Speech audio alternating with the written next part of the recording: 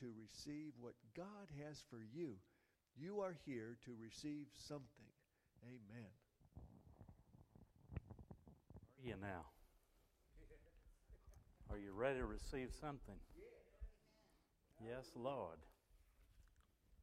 Well, I don't know what happened to my front row people up here.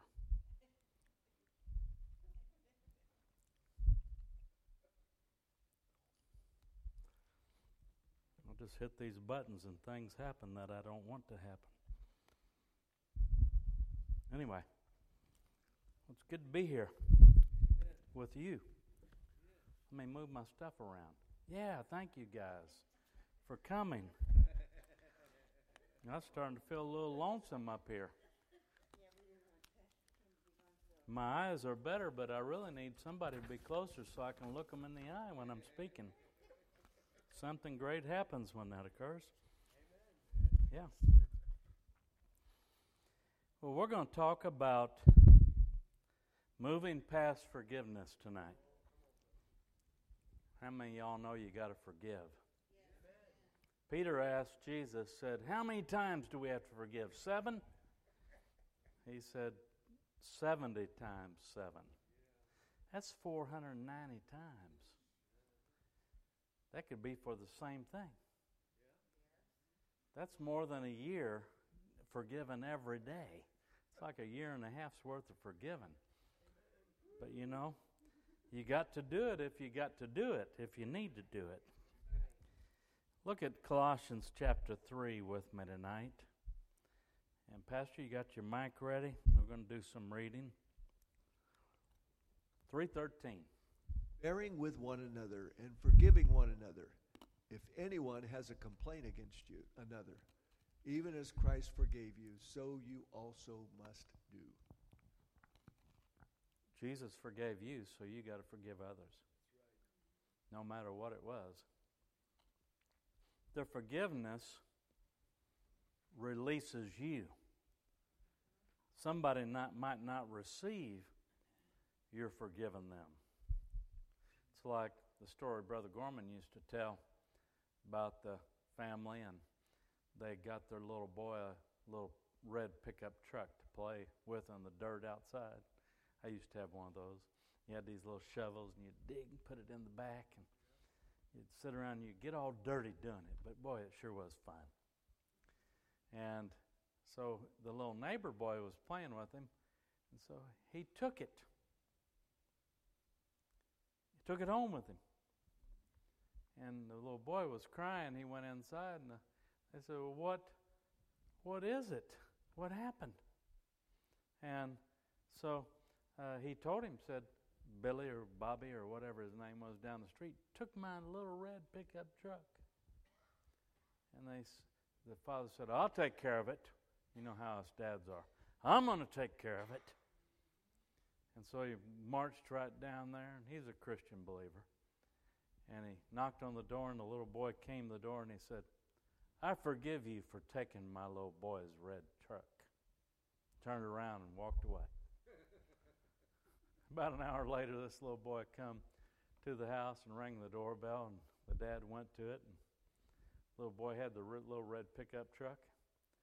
And he said, yes? He said, well, I forgive you too. Here's your truck. He said, well, why is that? He said, because it seemed like it made you feel so good to say that. I wanted to feel good too. Anyway, it does feel good to forgive. You know, it releases you from it. I mean, they can have it.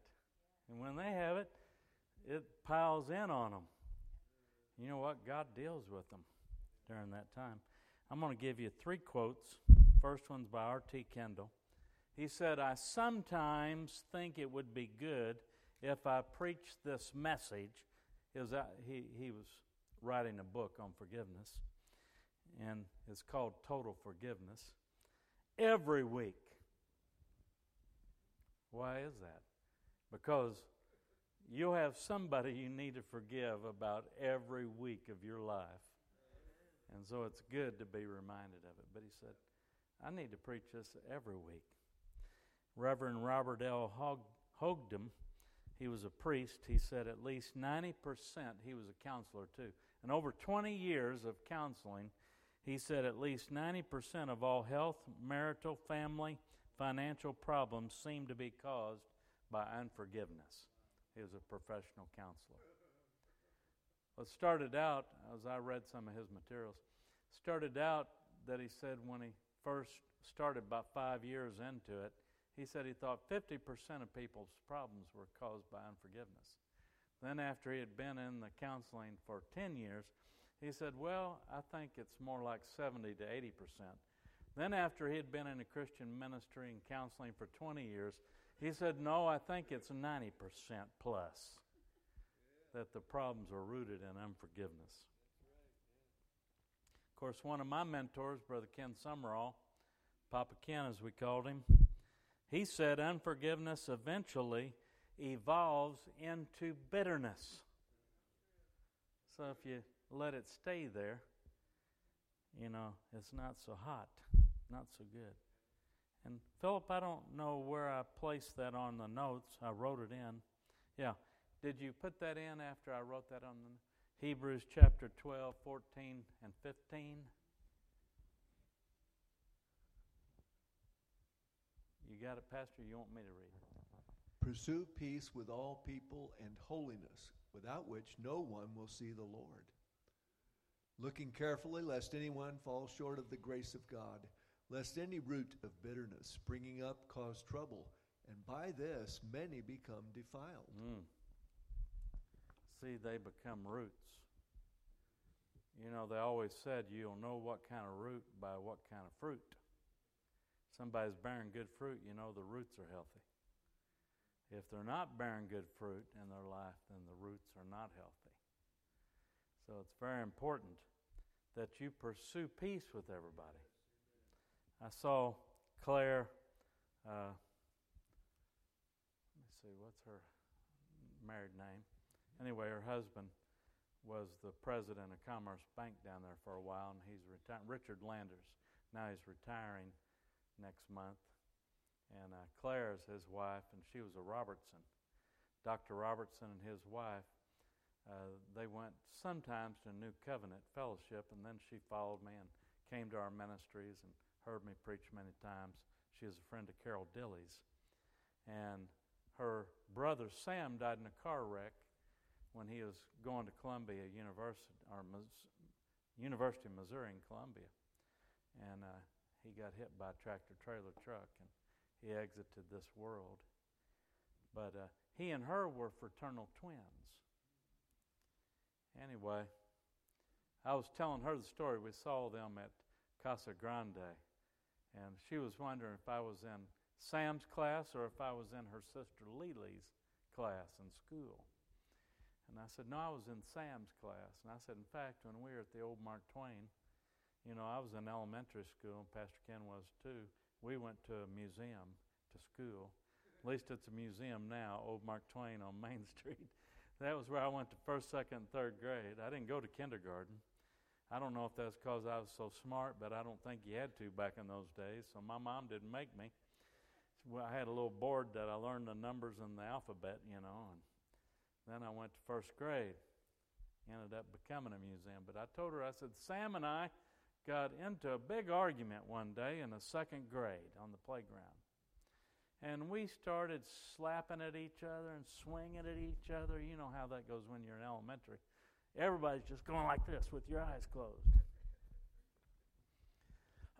We got in trouble. We got a spanking from the teacher. But then when we went to afternoon recess, we made up. And we didn't even remember having that fight.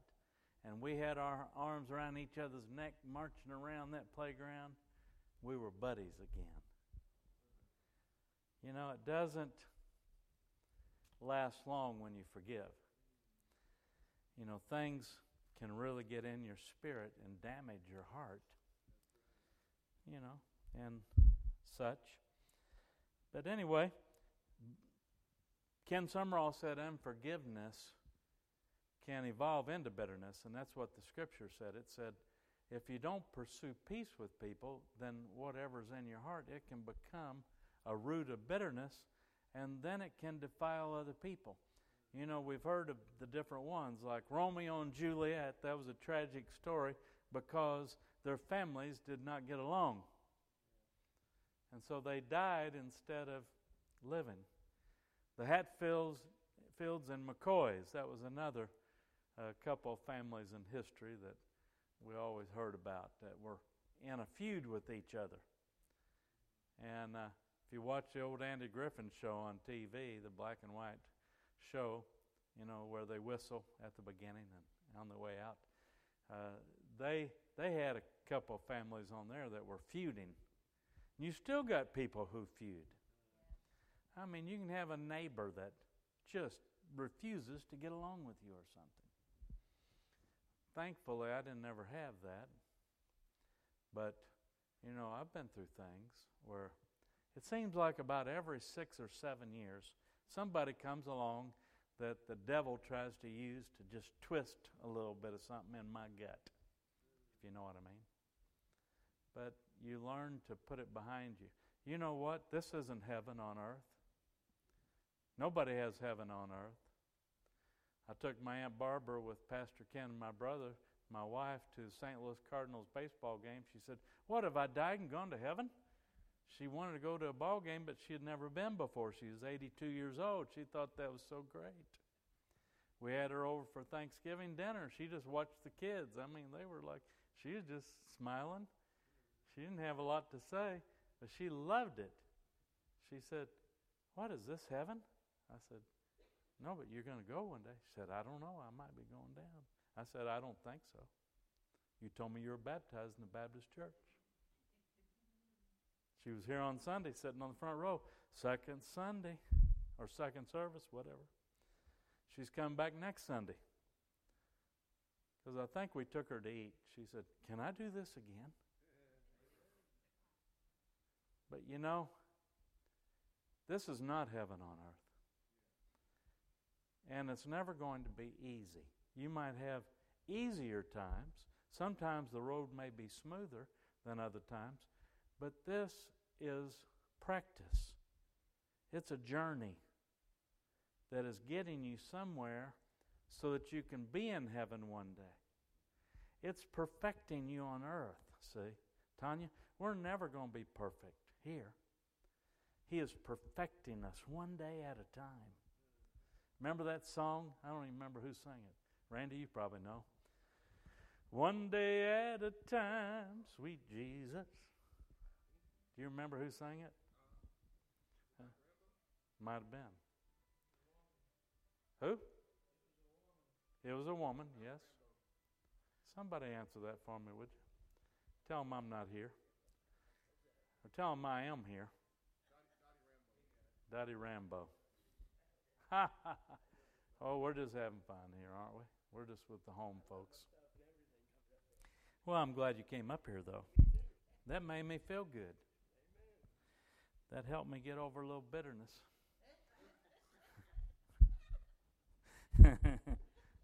Anyway. But define bitterness means to carry bitter. Well, how did I get bitter on there? Should have just been bitter. To carry bitter thoughts toward someone who has wronged you, or to have resentment and unforgiveness for some real or supposed wrong. Did you know you can get it wrong sometimes and you can hold something against somebody and they didn't even know? They didn't even do it. So they've been sleeping good every night and you've been up in the middle of the night walking the floor saying, "I can't believe they did that or said that about me." And then you find out it wasn't them. Somebody else. So you got to stay up another night. Walking the floor over them. But sometimes we think things and it tends to try to control us. It tries to mess our thinking up. But we got to get over it. You know, we've been talking about inner healing. And once you start seeing what God's revealing, then you got to do something with it. As I remember, this one elder in Florida, I've told this story a few times, but I'll make it short and quick. But this guy, he was covetous of my position as the pastor of the church. Now, you got to understand, I took this church in Florida with about 90 people, 100 people, and it grew to 450. The hurricane destroyed it. I was back down to 100 or so again. And then I had to rebuild a whole campus in Dade County, Miami-Dade County, one of the toughest counties in the United States. It about drove me crazy. It was difficult. And it took me years to do it all.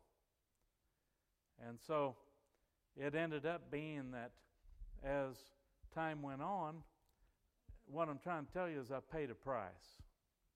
And we started programs. We started a Christian school. We started a Christian daycare. We had a fabulous praise and worship team. We had developed so many areas of ministry. And I was young, so I had the energy level for it. And I was growing, and God was developing me. But in a certain time frame, it was 5 years after I went there, this man that was a little older, he became my golfing buddy. And we'd go golfing. And I didn't divulge anything that would have led to him thinking wrongly of me. But there was a lady in the church, her son was a singer on the praise team. I don't know what's on, but it's distracting. Something's on back there. Oh, somebody's got a phone call. Just tell them you'll talk to them later or something. But anyway, now I'm distracted. I distracted myself. I'd been golfing, but this lady's son was on the praise team. Her husband dies. He died on his way to church with his Bible in one hand and his tithe check in the other. And this was an African-American family, some of my best supporters. And Sister Ola, she always said she was my kid's black grandma. She bought them Christmas presents, birthday presents. She loves Zach, I tell you. Because, they ended up, with Brother Joe passing away. And I did that funeral, and he had been a retired military, and he had been a school security cop. So the funeral was jam-packed with teenagers, teachers, all kinds of people. And it was phenomenal, really. But she decided to give a tithe off the insurance policy that she had got from him. And she brought it to me and she said, what I'd like, if you want to do it, if you want to produce that album that our music pastor was talking about doing, said, I'll pay for it and give you this money. So I said, well, that's great. She said, because I know you love missions. And once you produce the album, as you sell it, use the proceeds from the sales to go to missions. And so I did that. And so this guy, wise guy that he was, Lord, I forgive him again. He tried to tell the board that I'd mishandled mission money. No way. We brought in $9,000 that year in offerings to missions. I gave $39,000 back to missions that year. And we produced the album. We quadrupled what we actually brought in. And God blessed it. Of course, the board didn't believe it. When he came in before the board, I just sat there and I didn't say anything. I let them do all the talking. You weren't there, were you? That was 1996. I call that the Battle of 96. Certain years stick out in your mind that you have to go through certain things. And I told that story because I would ride my riding lawnmower. Down in Florida, you got to mow every week because it rains every day, at least 20, 30 minutes. So everything's green, grass grows. So I was mowing the grass, and Zach usually rode with me on the mower. At that time, he was like 5 years old. Then Alicia wanted to start riding it with me. And I'd ride. If they weren't riding with me, I'd pray. And I'd say, Lord, I forgive him. And I'd pray about it. I'd say, I bless him. And one day the Lord said, you don't have to pray that prayer anymore. I said, what? He said, because you don't have any malice in your heart toward him, you have forgiven him. See, if you got malice in your heart, you know what? You want to knock their block off.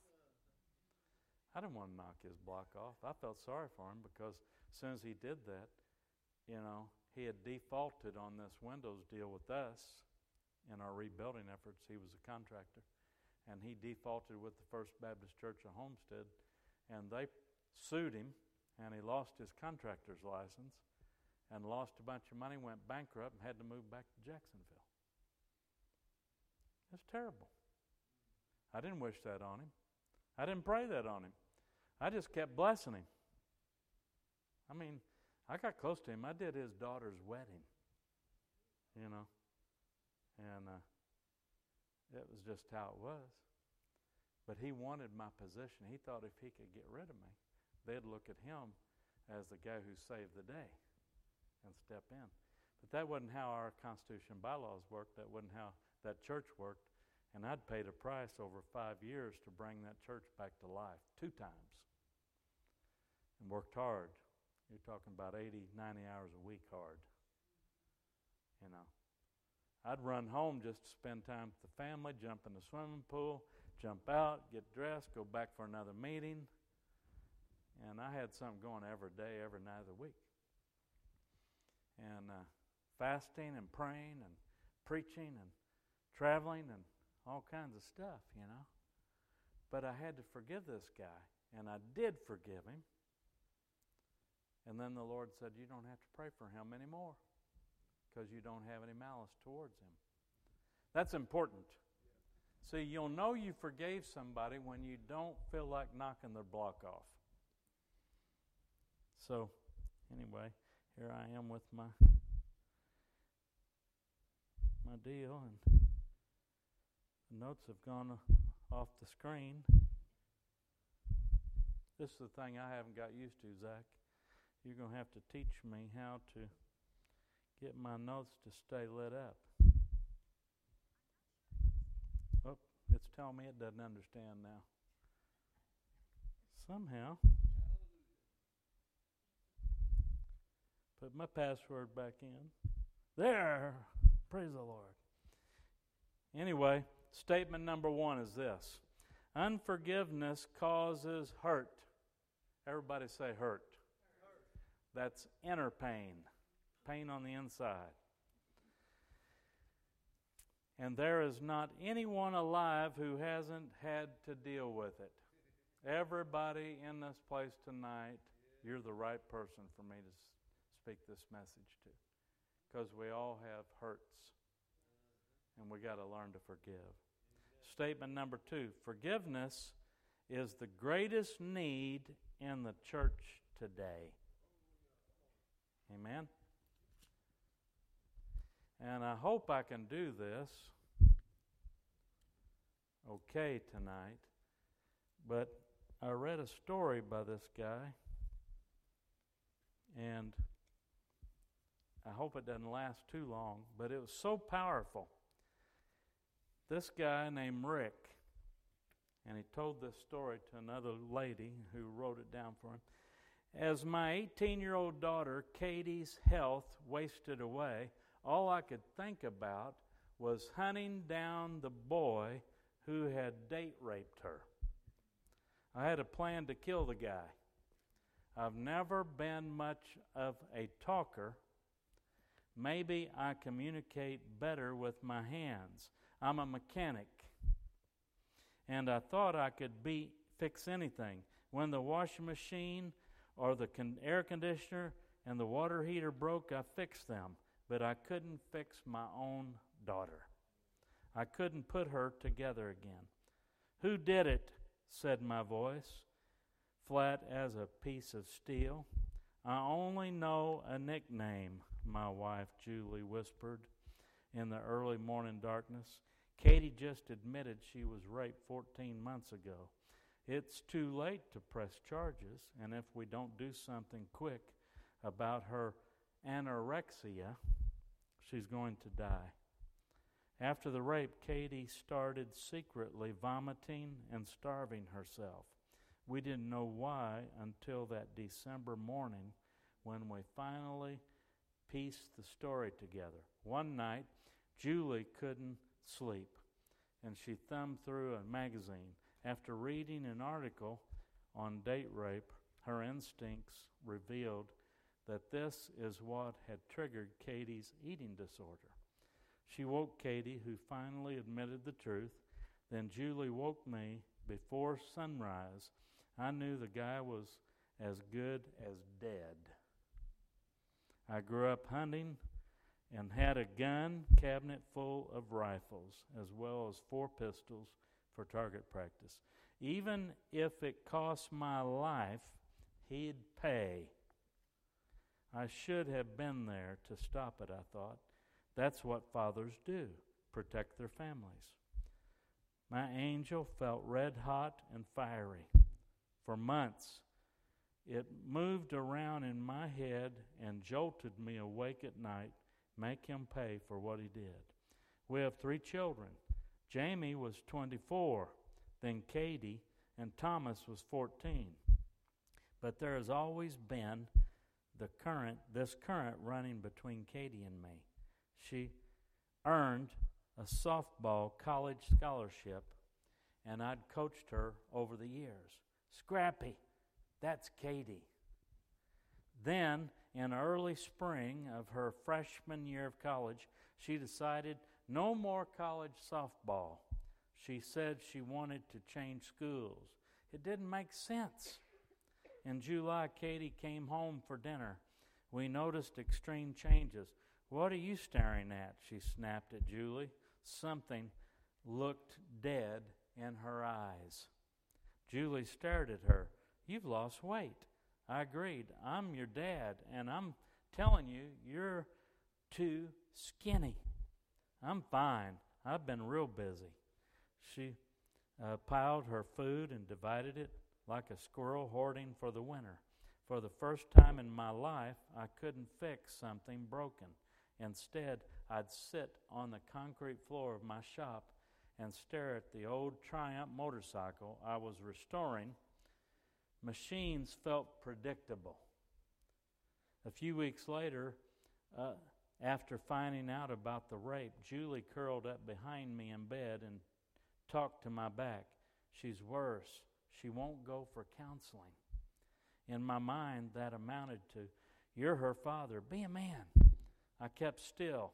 I faced the wall and watched the red glow of the alarm clock in the dark. My jaws tight. I raked my teeth left and right. If I knew how to fix her, don't you think I would?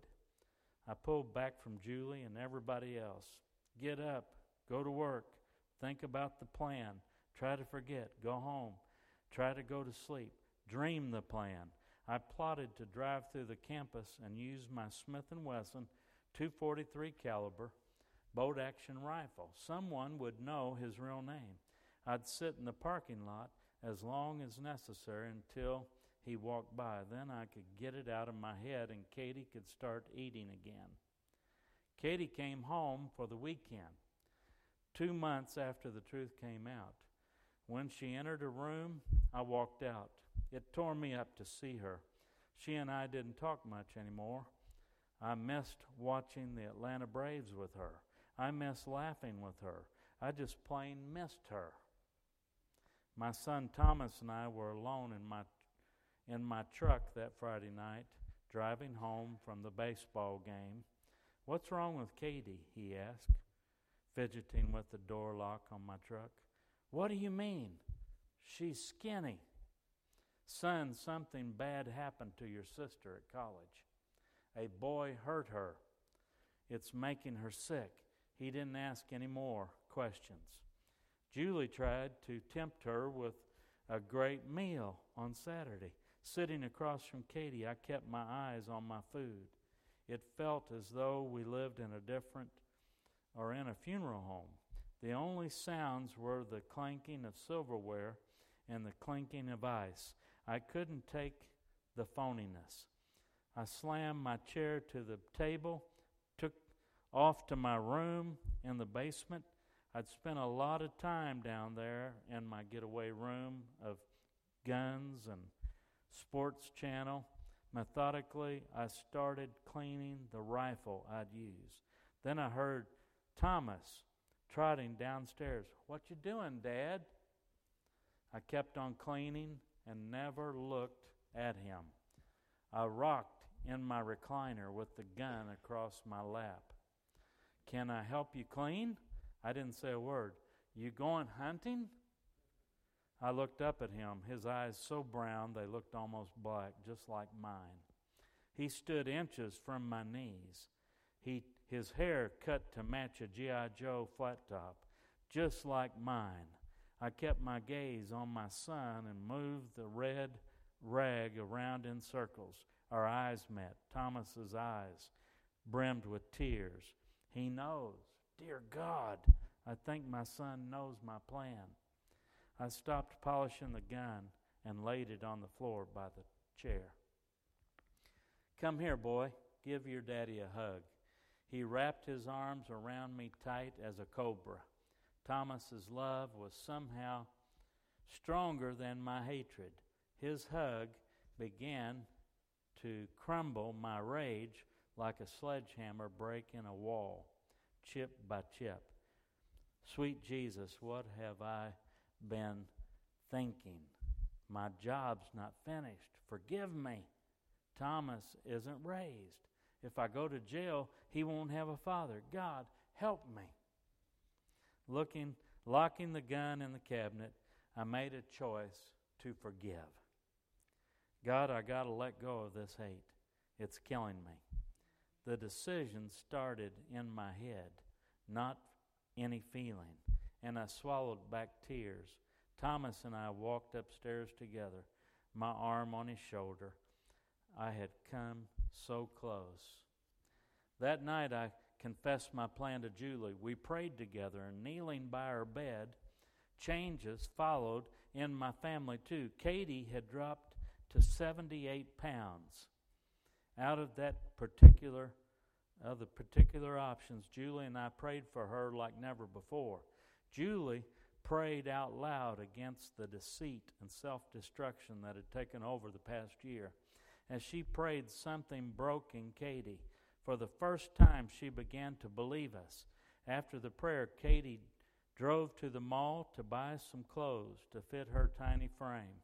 Staring in that dressing room mirror, she told us was the moment she finally realized that her arms and legs were like spaghetti. She really saw her vertebrae jutting out of her skin. Like an infection draining from a wound, Katie began talking about the destructive thoughts she had had. She shared more about that horrific night, her freshman year. As she felt free to tell the truth, she began to regain her weight. Bringing the secret to light was liberating and life-saving. Our family physician put Katie on a healthy diet and helped us monitor her progress. Our church also has worked with us through Katie's recovery in time. I was able to share this story at a men's breakfast. Julie shared it before the whole church during a Mother's Day service, and Katie herself gave her testimony to our youth group at a Purity weekend. The more she talked, the healthier she became. These days, Katie is smiling again. This spring, she will marry James, a fine young man who loves and respects her. By God's grace, our daughter is alive again. Some time has passed since Julie's powerful prayer, and I still marvel at God's response. The only way for me to live was to forgive. And that was something I couldn't do by myself. When I finally admitted my weakness, God rescued us with His unfailing strength. This family's from Georgia, and there is a website about date rape and national assault, sexual assault hotline, and so on. But I was reading several stories in this book here, and quite interesting. But forgiveness is the greatest need in the church today. The church needs to learn to forgive, because what it does is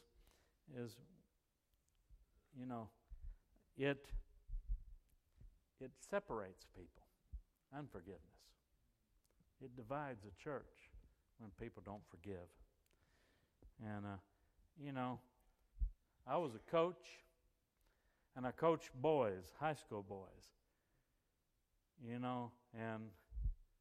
I was tough. I'm not saying I'm such a tough guy, but I was a tough coach.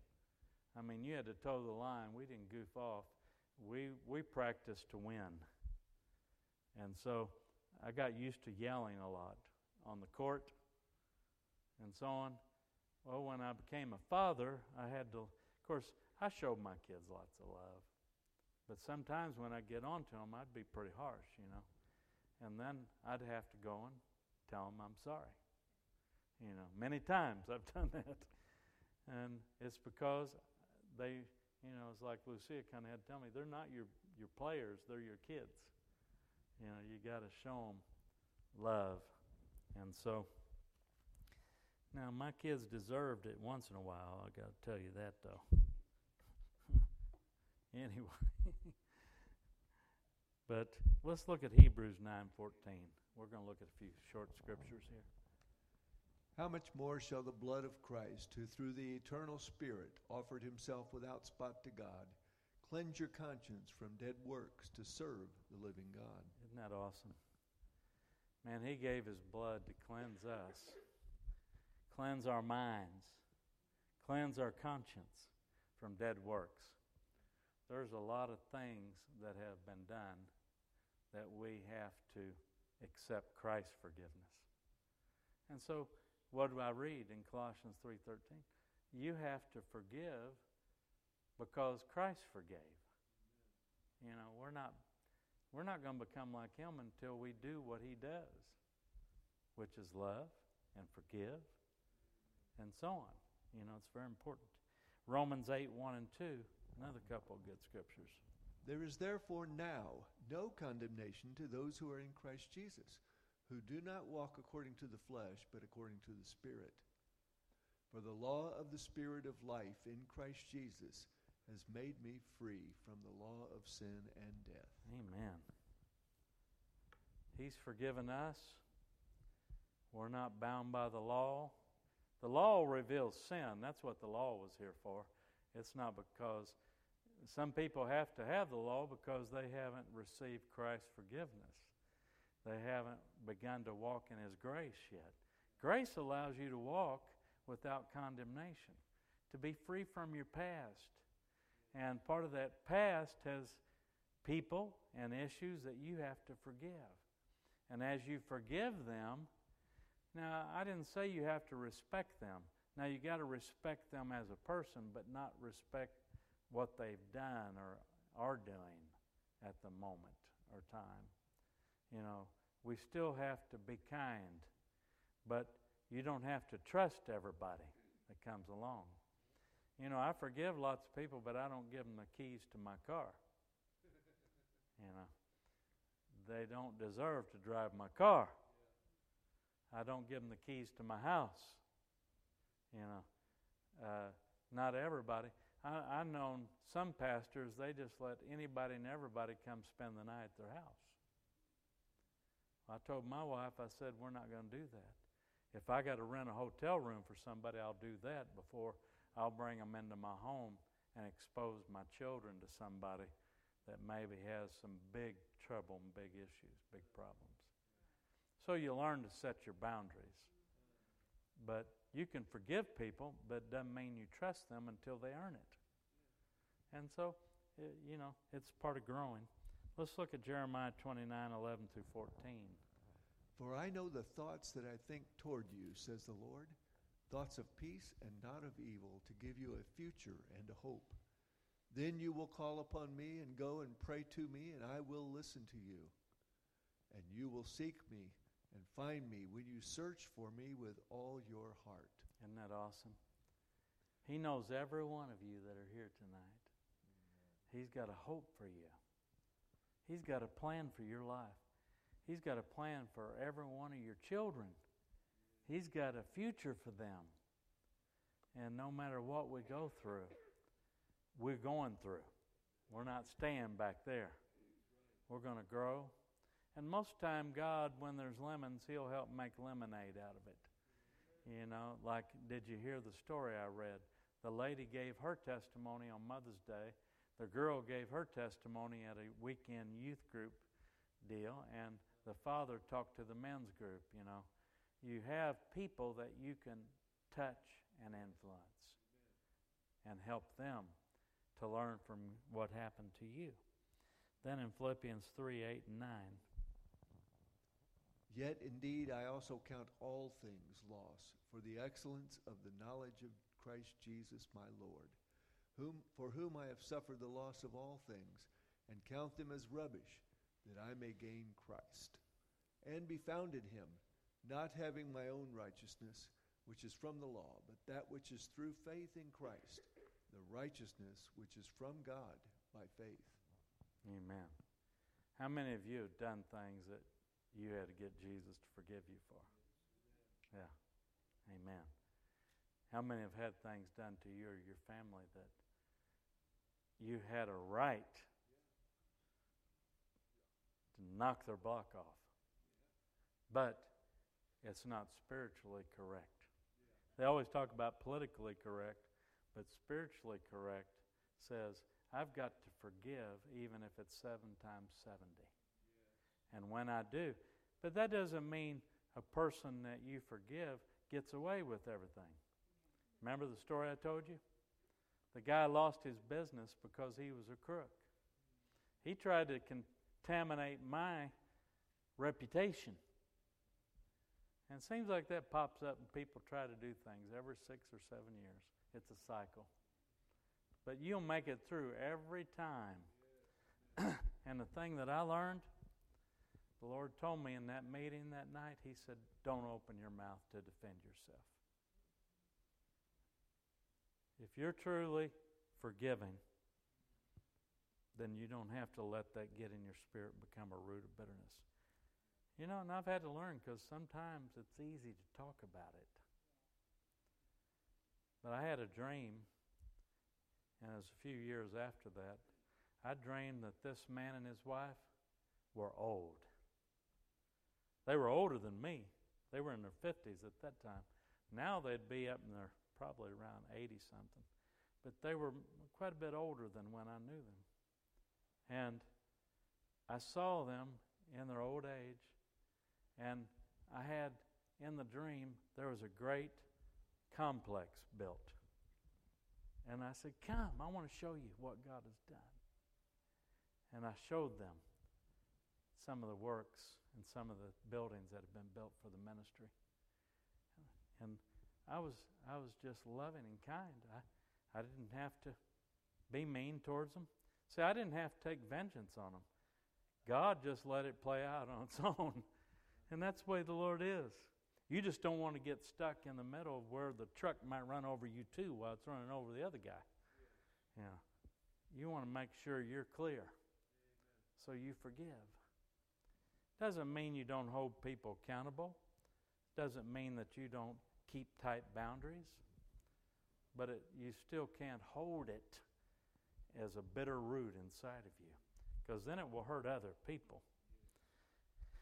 And statement 3 is this: we can release the unforgiveness and resentments and stop defending ourselves for the perceived hurts someone caused, and then forgive them.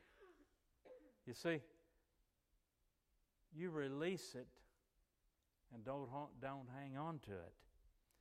In other words, I don't have to say, but you don't understand. How many times have y'all said that or you heard it? But you don't understand what they did. You don't understand what they tried to do to me. I could say that. Boy, I learned to say that real well. But I had to ride that more a lot of weeks, praying and forgiving, till finally he did a work in me. And he said, you don't have to pray for him anymore. You've released any unforgiveness, any resentments. I didn't worry about it. In fact, he had stolen $1,000 on a deposit for the windows that weren't even permittable in our county. I said to the board, because they were ready to go to the police, to the law. I said, nah, over $1,000? No, I'm not going to hold any malice over $1,000. That's just a little bit of cash. If I can forgive that $1,000, maybe somebody will forgive me one day. Amen? Yeah. It's kind of cool because I had a debt forgiven not long after that. And I think it was like $7,000.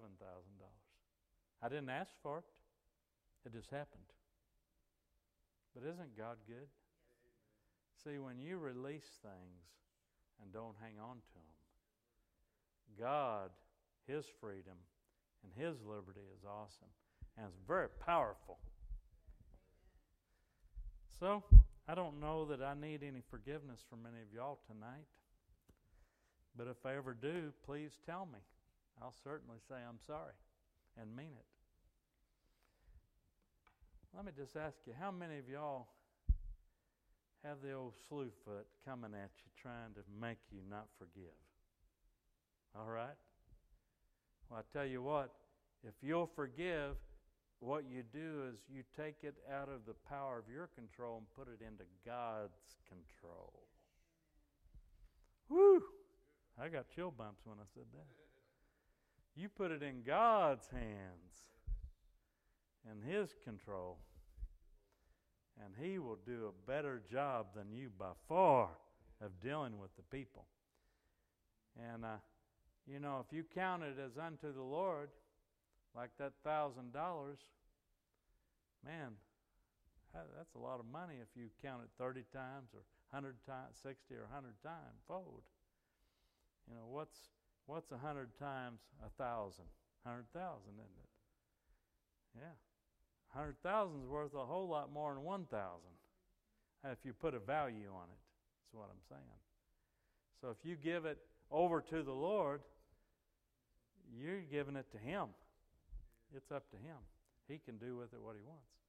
And usually He'll bless you out of it, because He's going to show the one that has the right attitude and the right spirit, He decides He's going to pour out a blessing on you that you can't even hold.